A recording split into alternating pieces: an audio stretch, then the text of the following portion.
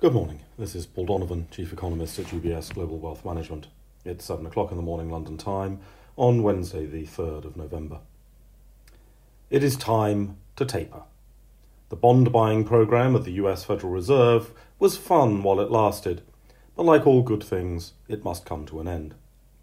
It need not end because of the transitory inflation that we have had.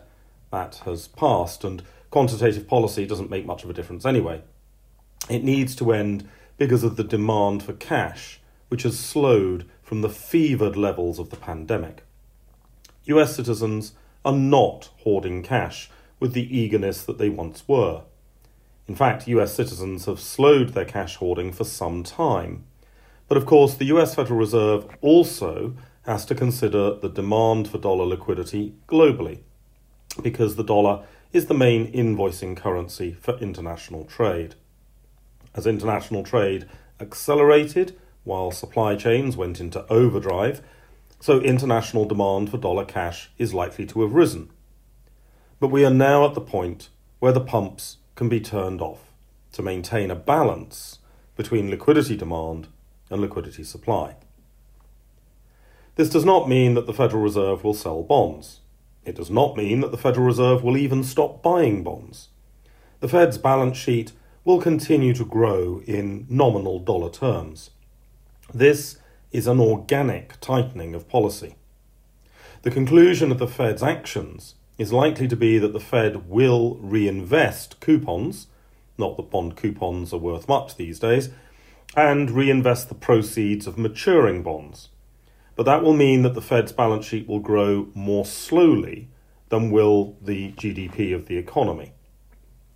While this is referred to as a tightening, it could be argued that this is simply maintaining a balance rather than tightening economic conditions. Meanwhile, the signal is likely to be stability when it comes to monetary policy.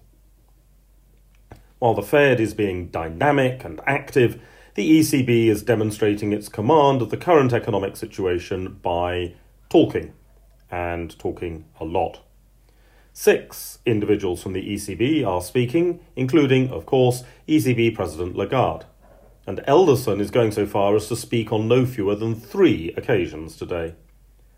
However, ECB Chief Economist Lane is not scheduled to speak, and as Lane might be supposed to provide the intellectual leadership for policy, that rather reduces the impact of these assorted comments.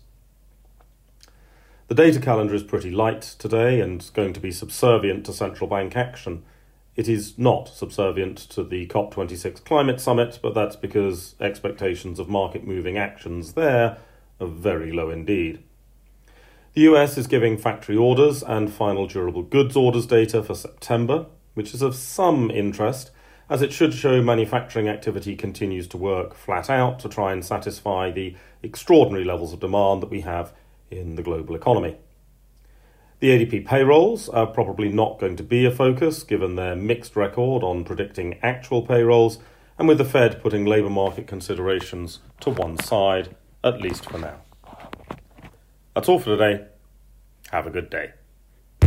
UBS Chief Investment Office's investment views are prepared and published by the global wealth management business of UBS AG or its affiliate, UBS. This material has no regard to the specific investment objectives, financial situation, or particular needs of any specific recipient and is published for informational purposes only. As a firm providing wealth management services to clients globally, UBS AG and its subsidiaries offer both investment advisory services and brokerage services. Investment advisory services and brokerage services are separate and distinct, differ in material ways, and are governed by different laws and separate arrangements. In the USA, UBS Financial Services Inc. is a subsidiary of UBS AG and a member of FINRA SIPC. For information, please visit our website at ubs.com/working with us. For a full legal disclaimer applicable to the independent investment views produced by UBS, please visit our website at ubs.com/CIO-disclaimer.